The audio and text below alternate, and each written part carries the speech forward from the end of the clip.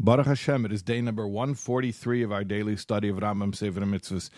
And in the 3 chapters a day of Mishnah Torah, we're finishing Hilchos Bikurim with chapter 12. And then we'll be starting Hilchos Shemitah. Shemitah is the sabbatical year, the 7th year, which we'll learn about, God willing, momentarily.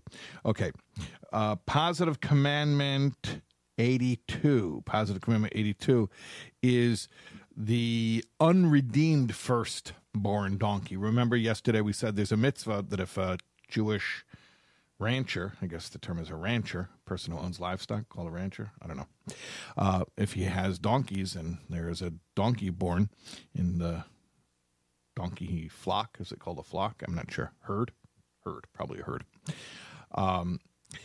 That he's supposed to redeem the donkey by giving a sheep or the monetary value of the donkey to a kohen, to a priest.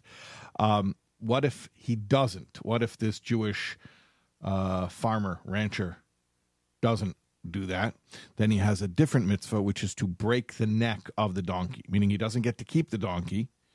If he doesn't want to redeem it, meaning he's stingy for whatever reason, and he doesn't want to redeem it, he doesn't want to benefit the kohen, so then he's commanded to break the neck of the donkey so that it goes to waste.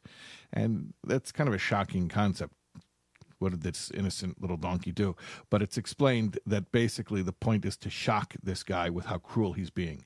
He's so cruel that he doesn't even want to do this mitzvah because he doesn't want to benefit this kohen by giving this kohen this sheep. So we're trying to show him his cruelty. You want to be cruel? Okay, break the donkey's neck. That's cruel. Basically trying to give him a little shock therapy. Okay, Positive Commandment 135. Okay, so now this is corresponding to the laws of Shemitah, like I said, the sabbatical year, the 7th year. Positive Commandment 135, abstaining from agricultural work during the sabbatical year.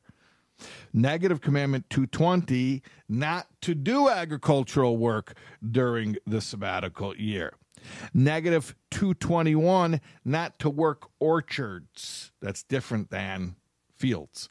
Orchards means fruit trees during the sabbatical year. Negative Commandment 222, not to harvest wild crops from the field. Stuff that grows on its own is forbidden to harvest in a normal fashion. Meaning to say, even though you didn't do agricultural work to plant it, but you're not allowed to, even if it grew on its own spontaneously, wildly, you're not allowed to harvest it in the conventional way, meaning you can't do it in bulk and stock up on it. You could just take from it and eat from it like everybody else is allowed to take from it and eat from it during the sabbatical year. During the sabbatical year, the crops become ownerless, or they're available to everyone equally. And you're not allowed to work the land. So even the stuff that grows on its own, you can't harvest it as if it were, well, I guess you would call like commercial agriculture. Okay, makes sense? God willing, we'll see you for more Shemitah-related mitzvahs tomorrow.